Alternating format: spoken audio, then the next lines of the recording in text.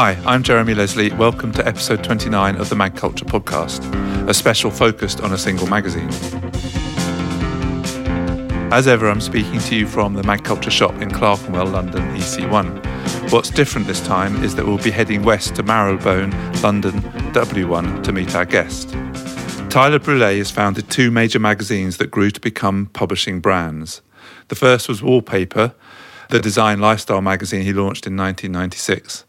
After leaving that in 2002, he went on to launch Monocle in 2007. In fact, exactly 15 years ago today as I record this. Wallpaper was remarkable for many reasons, but perhaps most importantly in terms of today's indie magazines, it both identified and then developed a new international market for magazines. A specialist English language title need not be tied to a home market, but reach further across the world and build an international audience. Monocle has followed that same route. Its largest market is the US, and it does very well in Portugal. And now, 15 years after its launch, it is the figurehead publication behind a series of other magazines. There's The Forecast, The Entrepreneurs, Confect, a stream of newspapers, as well as a 24-hour digital radio station, a book series, live events and shops. I spoke to Tyler as celebrations were beginning to mark those 15 years.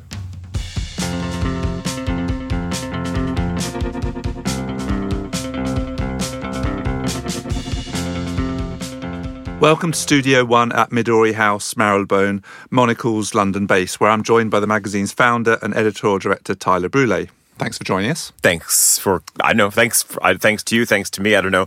Anyway, welcome. Well, we're Good both to see here. you. Yeah. I've sat here many a times to record the stack, and we've always, it's customary to take a look through a few recent magazines. I'd like to start off turning the tables on you and asking for some tips. Sure. Of what you've been spotting What recently. I've been looking at. I mean, there's actually really quite an interesting title, which I spotted on the Swiss newsstand. It's a German magazine, and it's a spin-off of a very established German women's title called Brigitte, a title which has been with us decades. It's probably one of the original, you would say, sort of more upper middle mass market magazines, a title really of scale from Germany, which was about lifestyle. It had fashion and recipes and living. But they've done a new magazine called Leben, Living, and it just grabbed me on the supermarket newsstand. I didn't have to go to a specialist to find it. I was at the grocery store, and probably it's the market where a magazine like this will do very well. But there was something, Jeremy, about the cover. It was the use of typography. It was this very punchy yellow, and there was something about partly the graphics, but also the way they just used the grid on the cover, which was incredibly arresting and modern. And that's one of the titles I've seen recently, which really appealed. Is that a new launch? It's a new launch, okay. yes. Okay. And but it's probably nothing maybe for the for the shelves of Mag Culture, but at the same time, I think it shows a level of reinvention of pushing forward from a major publisher. Mm-hmm. Which is always healthy. Always to see. useful, right? And we don't see enough of. No, indeed. And that's kind of maybe the opposite moment to turn back the clock 15 years. Congratulations on achieving that landmark anniversary. And you also arrived at a day that literally, I flew in from Zurich, and then the plane must have arrived from Hanover. And you will see in a moment, we've got five copies literally hot off the press of the issue. So we'll grab I'm keen to come to that. But right now, I want to turn back to 15 years ago. And what your memories of that time are. What were the highlights, the lowlights? It's obviously a very exciting time doing what we just heard you discuss about that German title, launching a new magazine into the mainstream, into everywhere. Talk me through the process. Sure. What happened? Well, if we go back 15 years, that is really the launch period for the magazine. And of course, I can, and maybe it's hindsight, but it's only highlights. I can't think of any lowlights. It was just such an incredible time. And in the same way that I'm reflecting about just this 15th anniversary issue arriving, I can remember the truck pulling up to Boston Place and us receiving those first boxes that came from Cornwall and just cracking them open, and everyone having that collective moment of looking at the magazine, knowing that a few days later we hired the ballroom at Claridge's. We had Coop fly in from Sweden to perform. It was really incredible, and it felt like it was a proper launch, and all of the advertisers, all the contributors, everyone who needed to be there was there. So it was a remarkable time, 2007, knowing that where we were sailing into as well. And even then, it was a very large launch for its time, probably one of the biggest of that year. Probably, and because it did mark a really fascinating moment. Of course, everything that we saw happening in a digital space. And if I think of one low light, it wasn't a low light 15 years ago. It was probably 16 and a half years ago when we were trying to raise money for the magazine. And even then, we were going out and talking to potential investors, and people were saying, but it's a print magazine? Why would you do something in print? Because you should only be doing something in digital. There is no future for print. So that's kind of interesting as well. Knowing this question comes up again and again. That was 16 and a half, 17 years ago when we were talking to VC firms, we were talking to other media companies. And that was probably the low point when people just saw that there was no future in any of this. Why would you that? No, we're not going to invest in your product. If it was fully digital, we'd be behind it. But of course, we pressed ahead and we found people who believed in what we were doing. Was it as simple as that? I mean, did you just manage to keep going and find the right people, or was there a particularly persuasive point that you discovered? I think on one side, the more doors that close, the more convinced you are. And there was one moment, though, where I was talking to the owner of one of the world's, they continue to be one of the world's biggest publishers of glossy magazines. And this gentleman said to me, we had a full dummy as well, Jeremy. We knew what the paper stock was going to be, the trim size, everything. It was a pretty fully fledged dummy. And he said, because I love this. He said, it's a magazine that I really see myself in it. I would read it. I know you would read it. I know all of our friends would read it, but nobody else would read it. And I thought, well, that's a bit curious. And that was probably just one of those statements when I walked out of his office. I thought, well, there are many more people and perhaps many more like-minded people than maybe just the clutch of individuals that we know. I thought it was a bit of an arrogant statement. And that was something that pushed me forward. Was it easy to go and find all of the people who got behind that first issue? Not really, because there was this moment when there was a family, and as you know, we were of course running our agency, Wink Creative, at the time, and there was a moment when one of our clients, we were working on a big property project, branding project for this family in Barcelona, and she came to our office on Boston Place. And we already had the agency upstairs, and downstairs we were all set to launch a magazine, because when we took over that building, we thought, well, let's just get the extra desk, let's get the extra phones and the lights. And she came in on a Saturday for the presentation, and as she left, she said, what's happening down here? Why is it all empty? What's going on? And I said, well, we've got this idea for a magazine. And she said, she goes, is it a new version of wallpaper? And I said, no. And I explained what it was going to be. And she said, okay, do you have a business plan? I said, of course. And so I ran upstairs and I got the deck, gave it to her. And she said, I'm going to give this to my CEO when I get back to Barcelona tonight or tomorrow. And her colleague, her CEO, called on the Monday and said, Maria loves the idea. She said, but there's one condition. No other media companies, no venture capital, no financial institutions. We're a family company, and Maria will put in £1 million into this project, but it can only be other families who invest. So that was the challenge, was to then go around and try to find other families. But over time, it took us a little bit longer, but we did. And you mentioned wallpaper. Obviously, that was the previous project, and there was a gap between the two. And I think perhaps people thought when they heard you were launching a new magazine, they would instantly assume, it's the new wallpaper. Clearly wasn't. But what happened? How do you view the gap between the two, the difference between the two? In many ways, that period, it was 5 years, because when I finished the wallpaper, this is probably one of those lessons learned. I went for the cash and the very long 5-year non-editorial or editorial non-compete. 5 years is a long time, and it was interesting because it was almost to the day that we launched that my 5 years was up, and it was and I decided to get the magazine going. And in that period, we were running the agency, and it was a moment to really focus on running the agency and to build up brands for others. But in a sense, did that 5 years of non-compete condition almost allow you to have 5 years to think and hone? Yeah, absolutely. And to work on other brands, whether they were airlines or whether we were working with retailers. So there was also this moment of being able to step back and understand and to also learn from other companies and companies that had a lot of money to invest in developing or relaunching their brands. And that was, I think that was just a great period.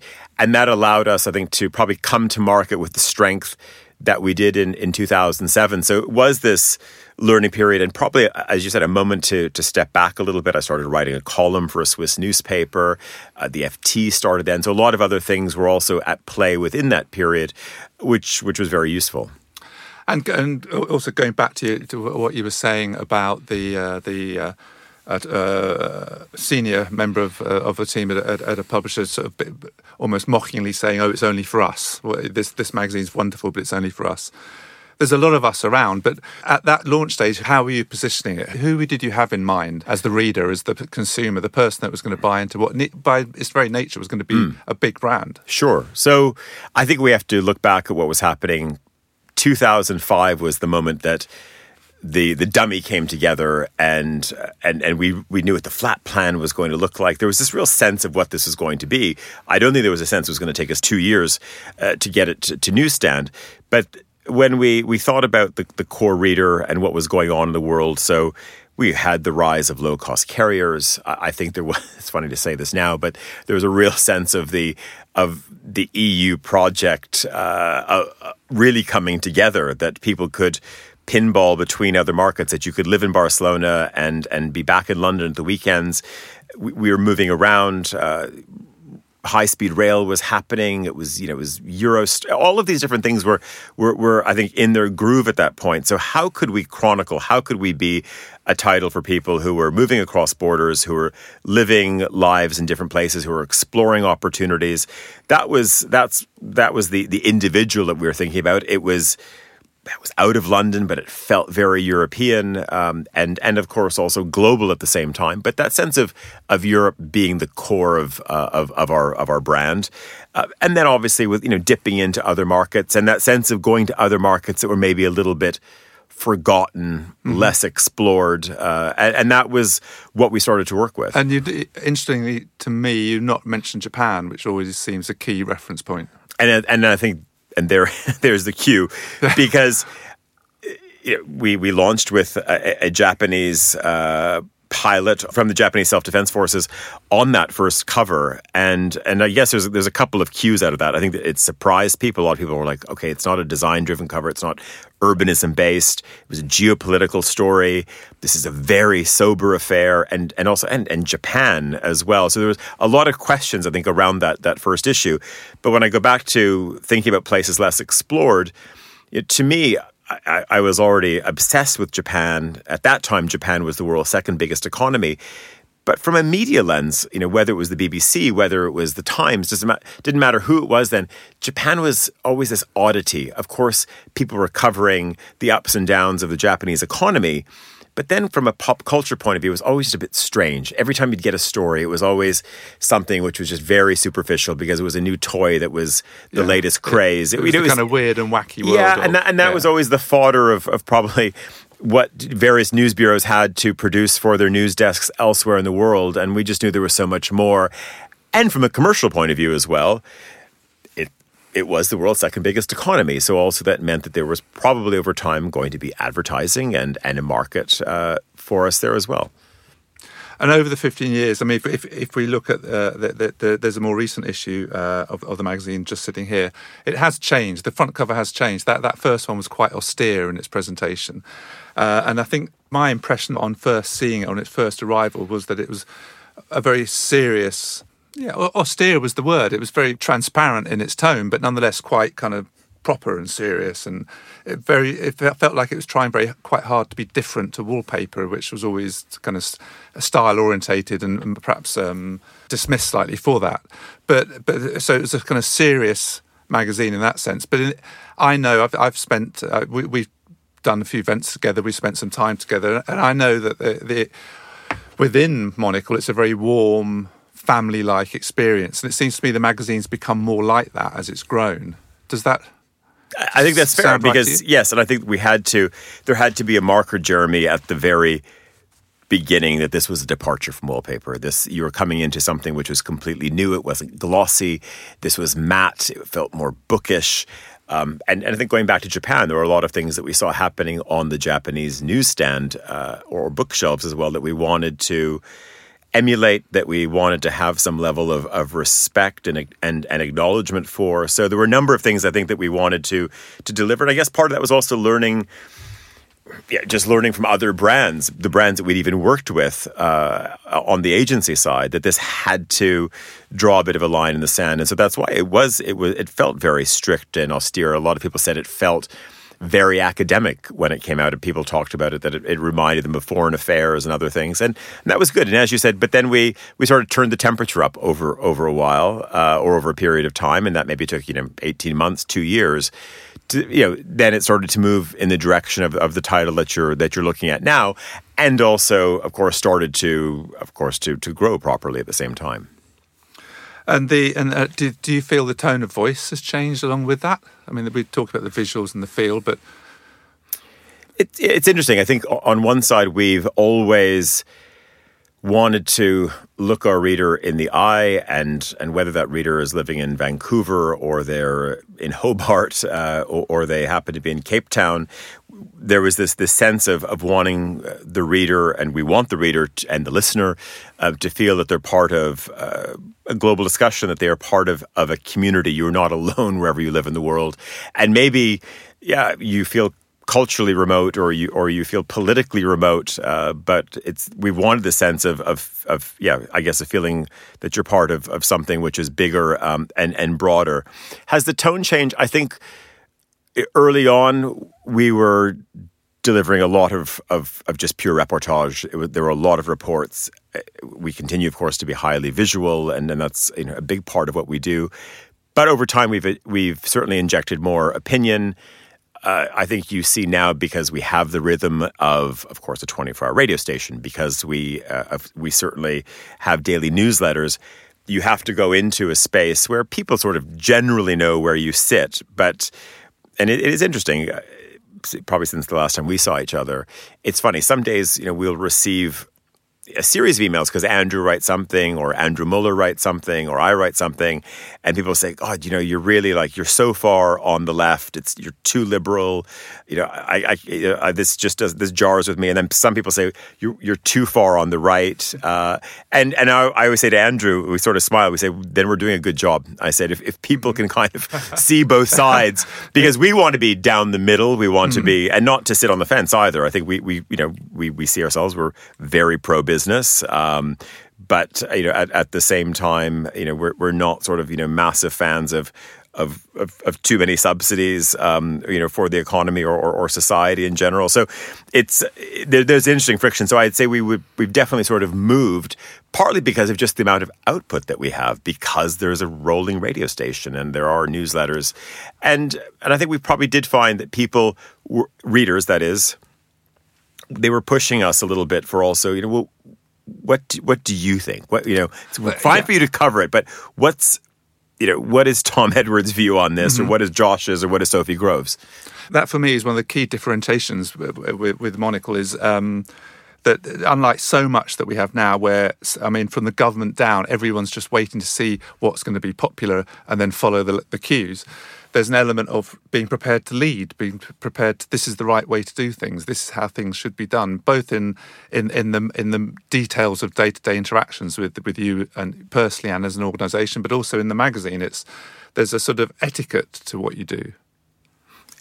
Well, thank you for recognizing that. I'm not saying that we get it right all the time, and I would actually like to get back to a bit more of that, not in that dictatorial sense that this is the way you should go. I think one thing we're missing a little bit in the magazine, and I think people misinterpreted it in the beginning as well, we don't do as many the perfect department stores. I think there was a moment probably 7 or 8 years ago when it started to taper off a little bit, where we'd commission a great Japanese illustrator, and then we would work with a series of our writers to conjure up what we thought was the perfect neighborhood should look like, and with solutions around that, or the perfect high street, or the perfect airport, and these have turned into posters, and they've been much discussed parts of the magazine.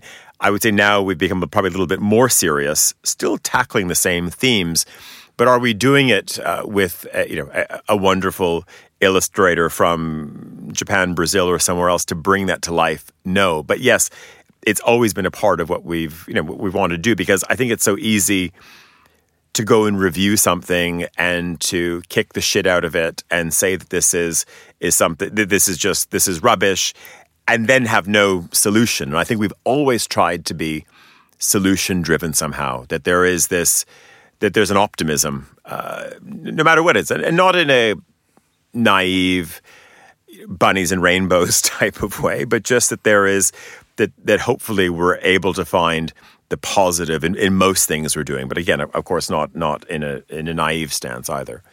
But I think that's the case in terms of your the production of the material that you make as well. I mean, I was looking back at issue 1, and in your sort of well, it wasn't an introductory letter at that stage; it was on the final page of the magazine. But you had a kind of a manifesto, a list of points, and one of them you listed.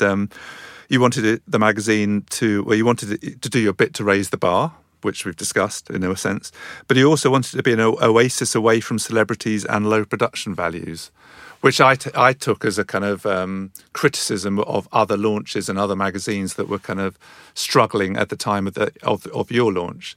But you've established that now. Your magazines, I mean, the products are all of a certain quality, and that remains important. Absolutely, I think more so, and the great thing is we're speaking to a specific audience within your podcast right now. We also have to look back at what was happening in that 2005 to 2008 period as well. What was happening on the newsstand? We had the rise of digital photography. So I've always said to Rich, our creative director, we're going to look back at that moment in time when probably a lot of people who are managing editors, CFOs who were in charge of budgets, who thought, okay, you've got to go and shoot everything on digital right now. But no one knew what to do at the repro house. It was just, let's get these digital files in. How much manipulation do they need?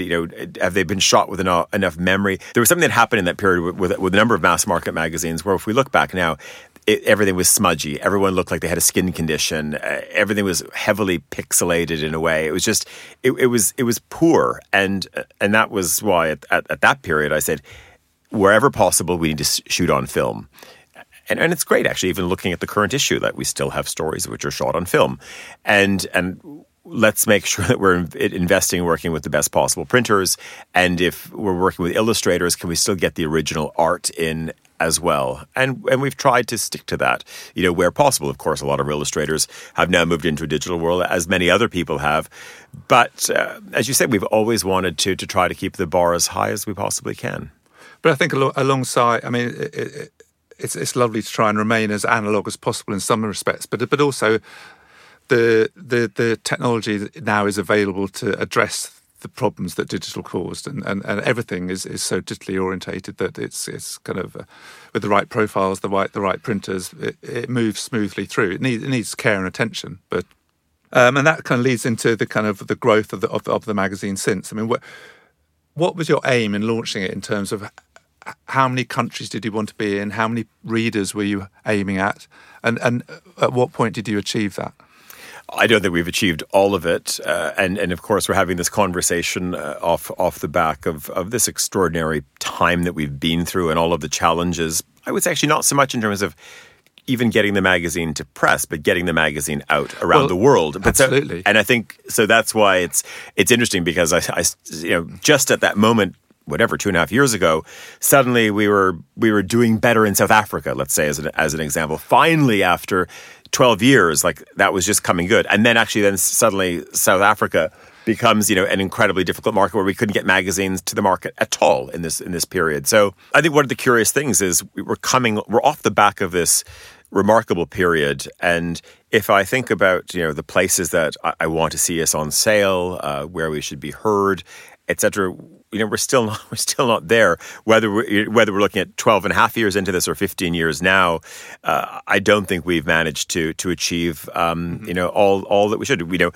I wanted to be in a position we were like where we'd be selling a solid 100,000 issues every month. We haven't achieved that. I still believe we can, even despite challenges of newsstand, logistics, all of these things. We've largely been in a world of 80,000 copies around the world.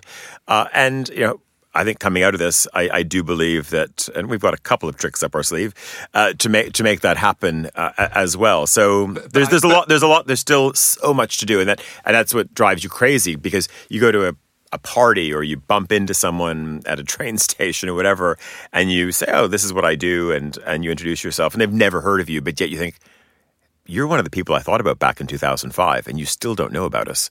One of the places I associate the buyer of Monocle picking up a copy is at the airport, at the station. I mean, this has been the crisis for the last 2 years, of course. But what was the secret to weathering that? That must have been a really tough couple of years for you, Monocle in particular. It was a tough period for sure, but I think some of the things that helped was taking a punt with this very medium that surrounds us at the moment, which was audio. So if I look back to a decade ago when we not say we had a choice, but we knew there was that period that a lot of traditional publishers, and I guess we would be considered a traditional publisher, where you started to have a conversation with a big advertiser, whether it was the brand directly or the agency, and people would talk about your digital strategy. What were you doing? And we have to think back that period was, of course, it was the dawn of the tablet, and that was really, I would say, the big challenge. So, a major global agency would say, okay, we want to, we've got lots of money to spend on anything digital. So, what do you have for us? And one day we came back to the office, and I think I'd been to a round of agency meetings with our publisher, and I thought, is it right for us to go to this almost A4 size screen with our magazine? Is our reader going to be there? Don't they love what we're doing? And we had a conversation, and we said, well, we could do digital, but maybe it should be audio. And I thought that there's something very intimate. A magazine is personal, and I might lend it to you. You'll give it back. You may not. And I think that there's something about the radio experience, which is also very personal. You have your presenter that you like on that program, and it's a conversation between the two of you, and other people might dip in and out. And so we took a punt. Here we are 10 years later, on the a little over 10 years later on the audio side. We got this up and running almost about 5 years into the lifespan of the magazine at that point. And through the pandemic, this was something which was, it facilitated, of course, a level of outreach that just couldn't happen with the magazine because there were logistical problems. We never skipped an issue. We might have, missed our on sale by a couple of days here and there, but we were able to certainly push through with the title. But of course, there were massive issues about getting the magazine because of logistics around the world. And this was a way of being in people's ears, and also a way for people to engage in a different way. And of course, that was for us. That wasn't just a question of reach and being part of the conversation. We were also able to turn that into interesting sponsorship deals as well. And we had a number... Which was my next question. Yeah. So, I mean, the holy grail is to make money from digital, and you do make money from the radio station. We do make... that is true. So, and this was the challenge. I mean, if I go back to the tablet, I still don't think, had we pumped in hundreds of thousands or whatever it would have cost to get a really proper razzle-dazzle tablet edition up and running, maybe we would, maybe we wouldn't be here. But I don't think that would have propelled us through the last 2 years. But what did happen, though, was... if you would have asked me, 36 months ago, would Novartis have been a brand partner, an advertiser within the Monocle landscape? Maybe, but we just ended up, having a fantastic deal and continue to have a great relationship with them. If you would have asked me if we would have been working with a big insurance company like Allianz, maybe, but they became a big partner as well, and it was purely because of this medium. It was because we were doing audio. So I think we had enough time, and maybe because we took this bet on this form of digital versus something which was solely screen-based, that we were able to mitigate, I think, a lot of the other elements that came with this pandemic. And I think it's fair to say, when you look at the sort of general publishing landscape, it was a wise decision to give the iPad a miss. I mean, I think, there are exceptions, but the rule tends to be that most of them have faded away one way or the other after quite a lot of money has been poured down them. So I was always behind that when you decide that. It always made a complete sense. But that sort of the relationship with digital extends to sort of not wanting to do social media, not interested in that side of things. Tell me a bit about that, because we can make a whole other podcast out of that. It's funny because it's not funny.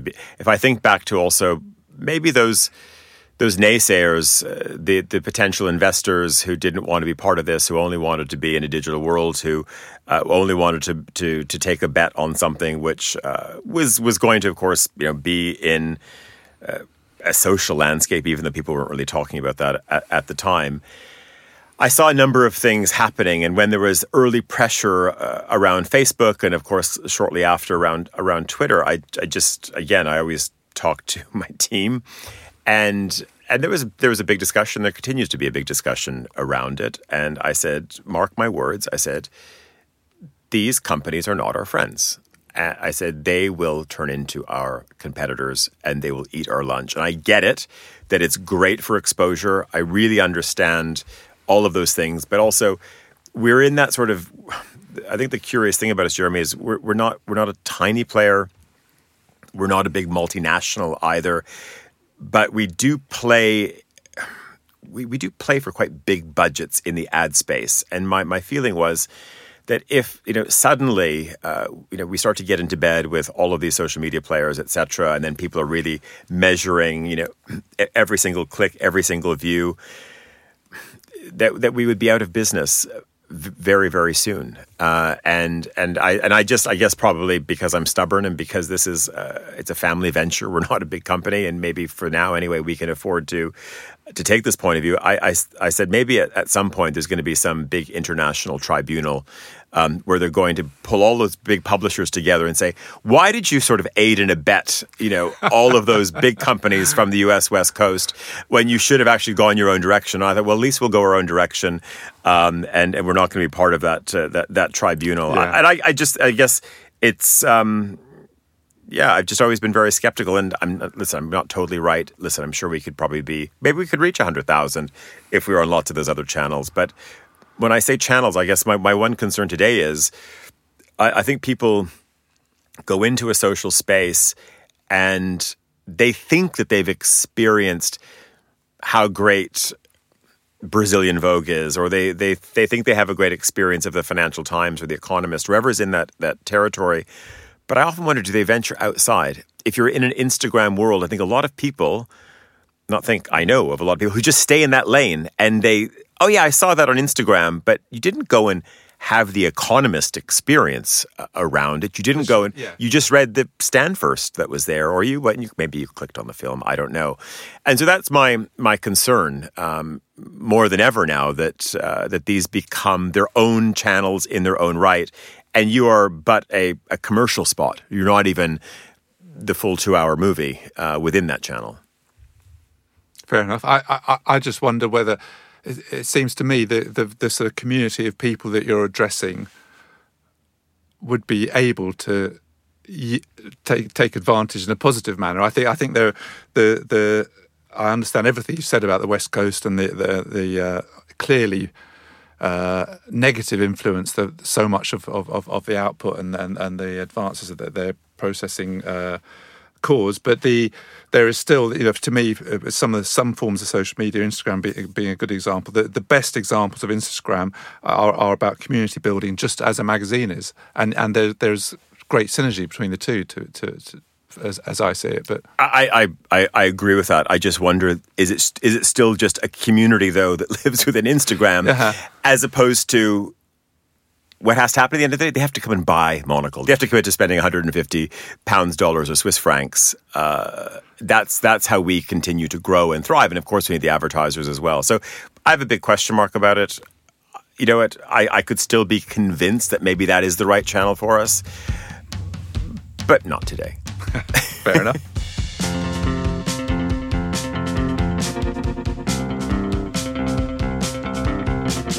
London printers Park Communications play a key part in the independent publishing scene, helping ambitious magazine makers turn their dreams into reality.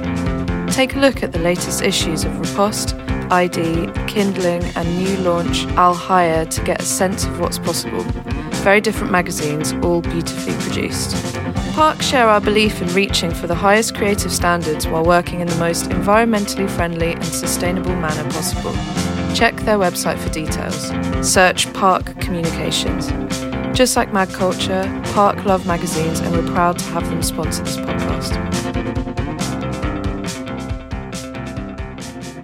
One channel that remains at the heart of it all, of course, is print. And we've talked about how you cope with the pandemic. One thing you did was to launch a new magazine. We did, yes. We launched, which some people might think was quite absurd thing to do. But Confect arrived 2 years ago now. It'll be 2 years. I guess it's 2 years since we got we started to get underway. But on newsstand it's only 16 months since we arrived on newsstand. There was an opportunity. I think we've been talking for quite a while about more food. We knew that we probably hit a ceiling depending on what party you go to or what survey you read. Is our female readership, is it 15%, is it 25%? But this feeling, it should have been more. And then there was just a lot. And that is the breakdown, is it? It's that male-orientated? Absolutely. I mean, I would say on the scientific side, it's probably 15, 17% if you go by readership surveys.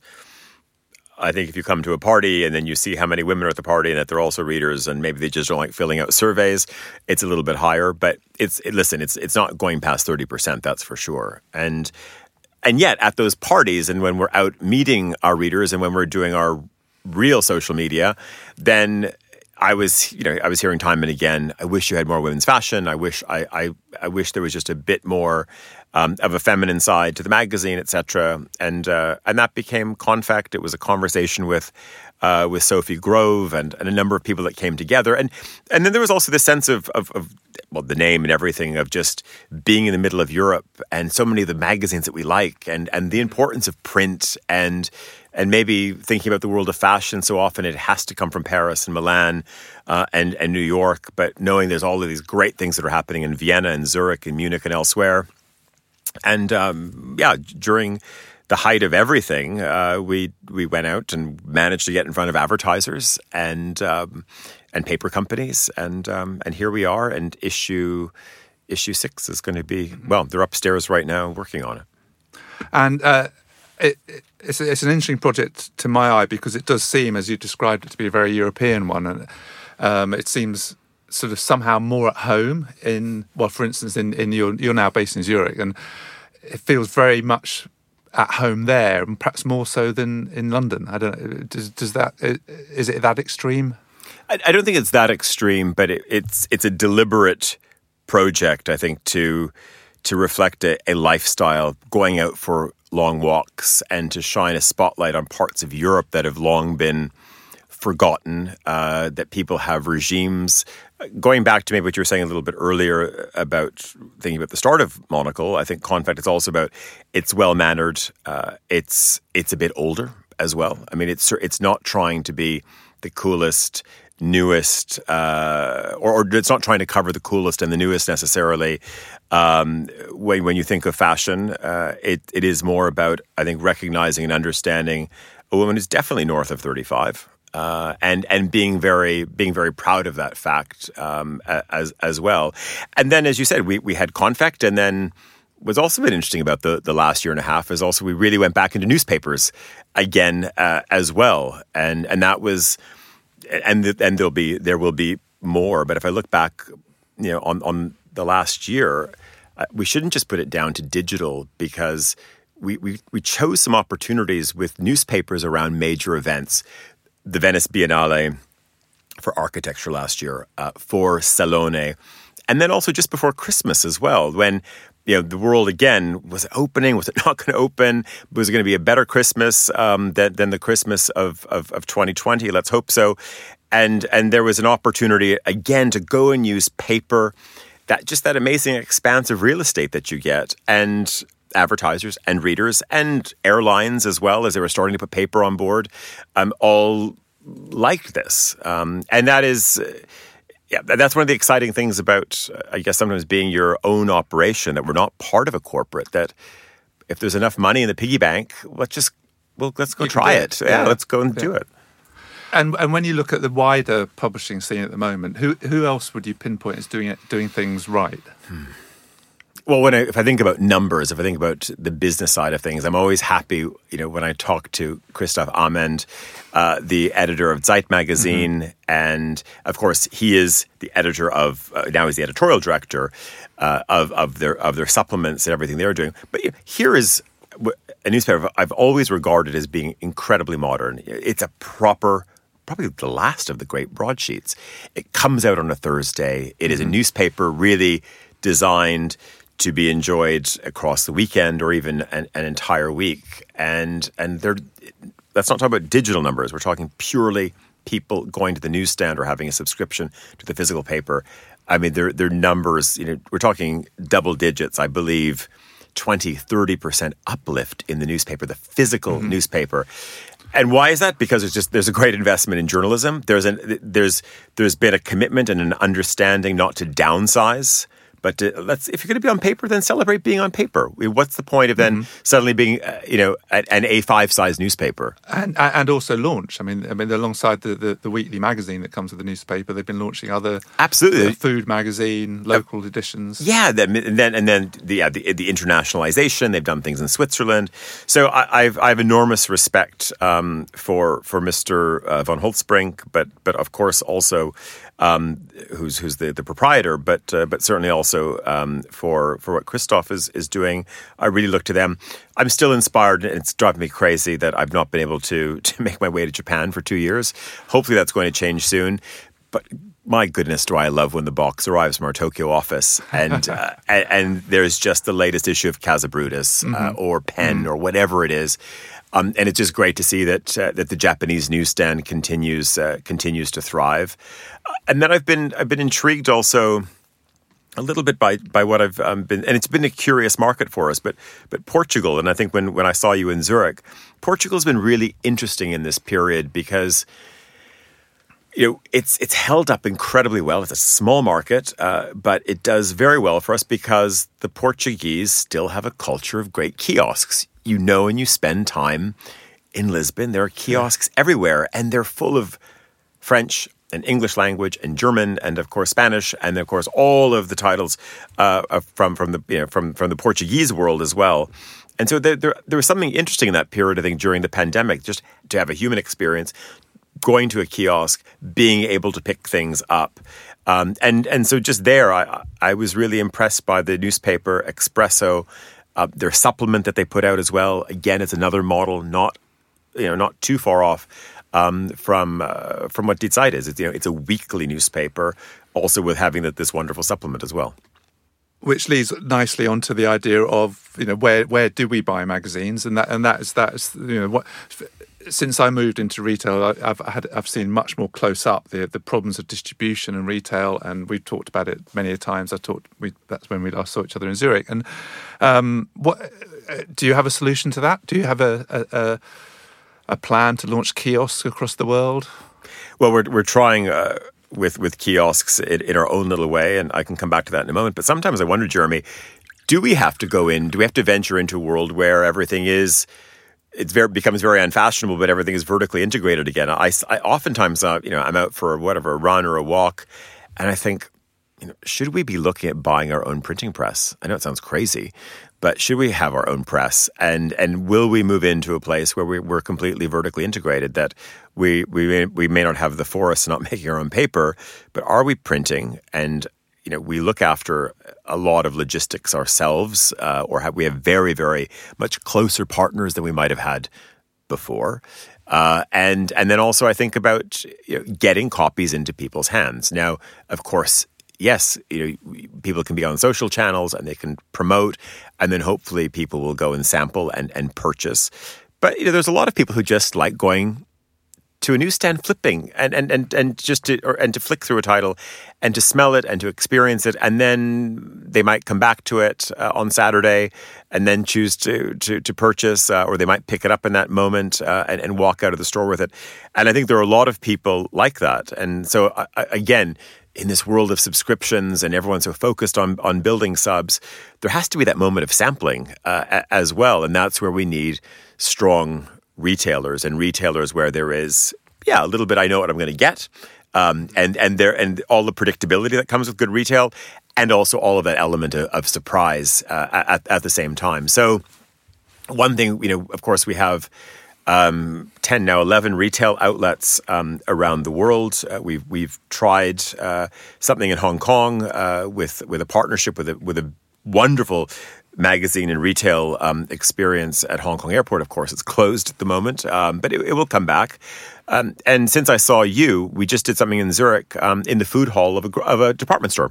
So in the center of Zurich at Jelmoli, which is, you could say it's a little bit like it's a bit like a Selfridges. It's a classic department store that still has a proper food hall with a butcher and a greengrocer, and you can buy wine and everything.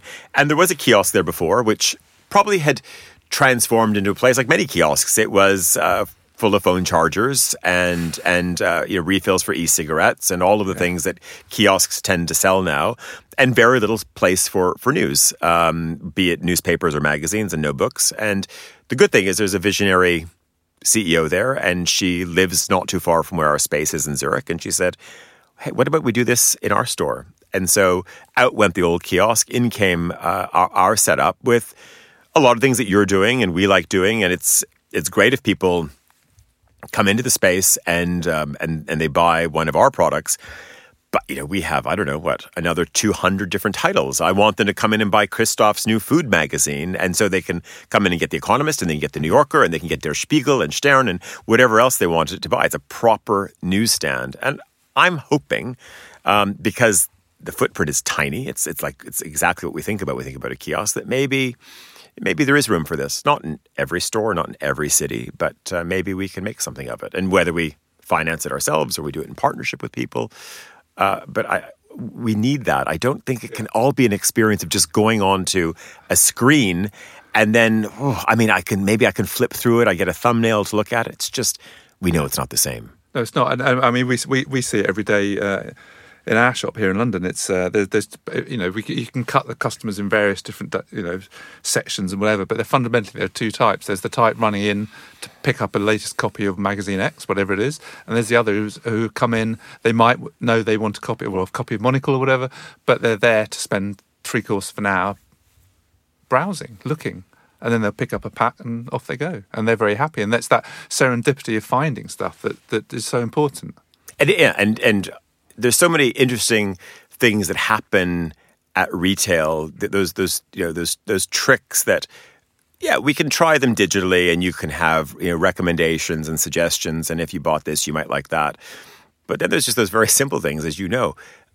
A new edition of something comes out and you just stack it high by the cash desk. I've got to have it. There's a certain urgency to that. There's these very simple, stack them high, watch them fly tricks that continue to work. And I see that on the weekends, when we have Die Zeit, we have the FT weekend, the Swiss newspapers.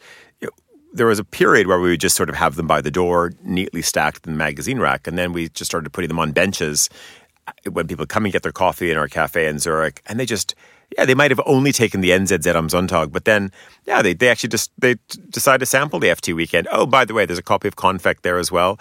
And then we've got Christoph's Wochenmarkt magazine, and you leave with that's the great experience, leaving with an armful of print. Now, I know that as well as these very big, august titles that you're talking about, you've also been very supportive of a lot of smaller, independent magazines. And a lot of people listening to this podcast will be either obsessed by or part of that world. And I wondered if somebody's looking to start their own magazine now, probably on a much smaller scale than what you did 15 years ago, what one bit of advice would you offer them? Goodness. Well, I think one thing that has happened, and it's not just when we think about the person who is maybe sitting at their desk in another job, but has this desire to go and launch their own print title. I think it's also happening when we can look at some of the biggest brands in the world, that people have forgotten about the relationship with advertisers. So I think we see everyone's talking subscription, and that's great. And that is, it's wonderful what the New York Times and many others have done.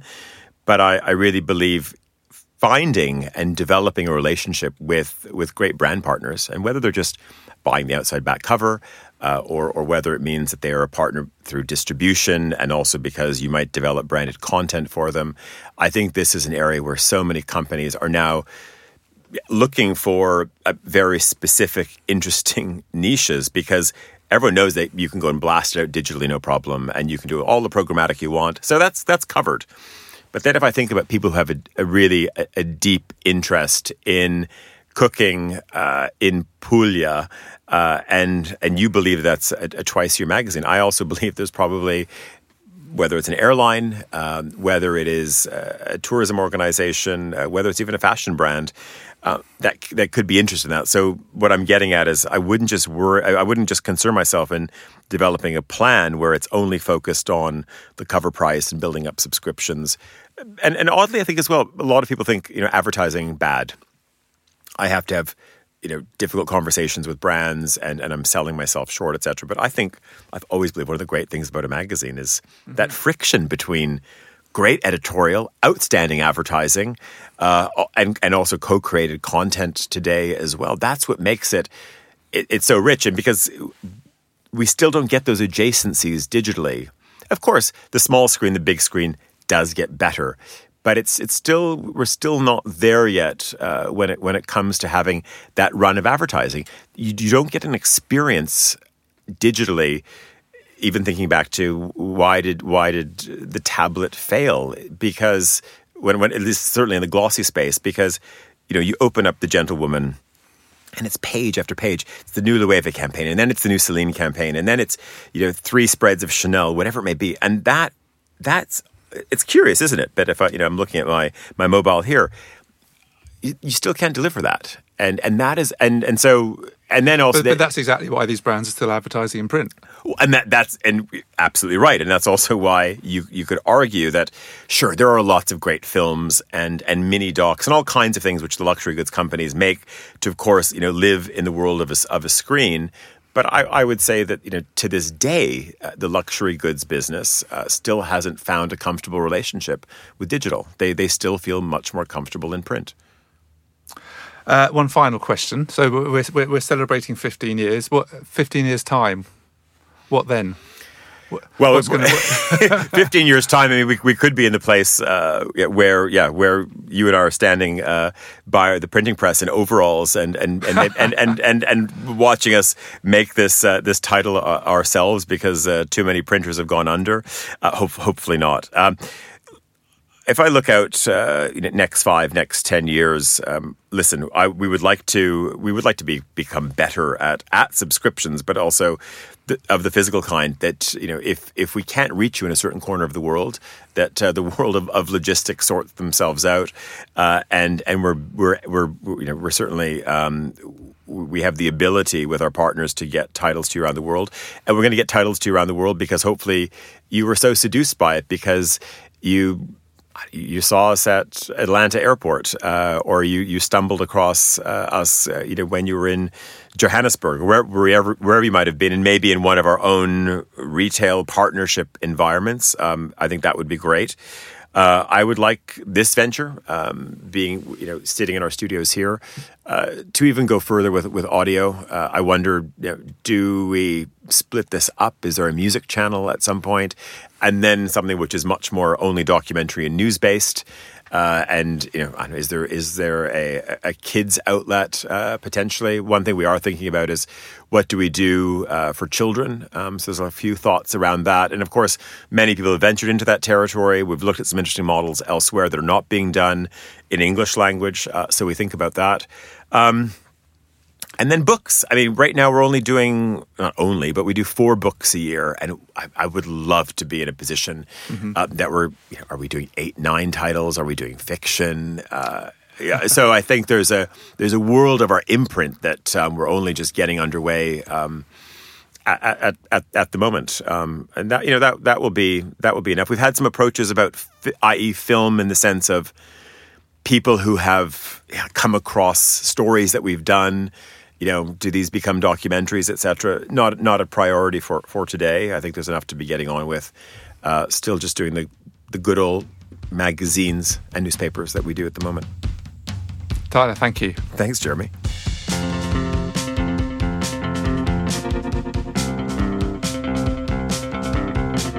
That's it for this special episode. The 15th anniversary issue of Monocle is now available from the Mag Culture Shop.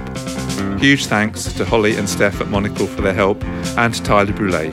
See you next time.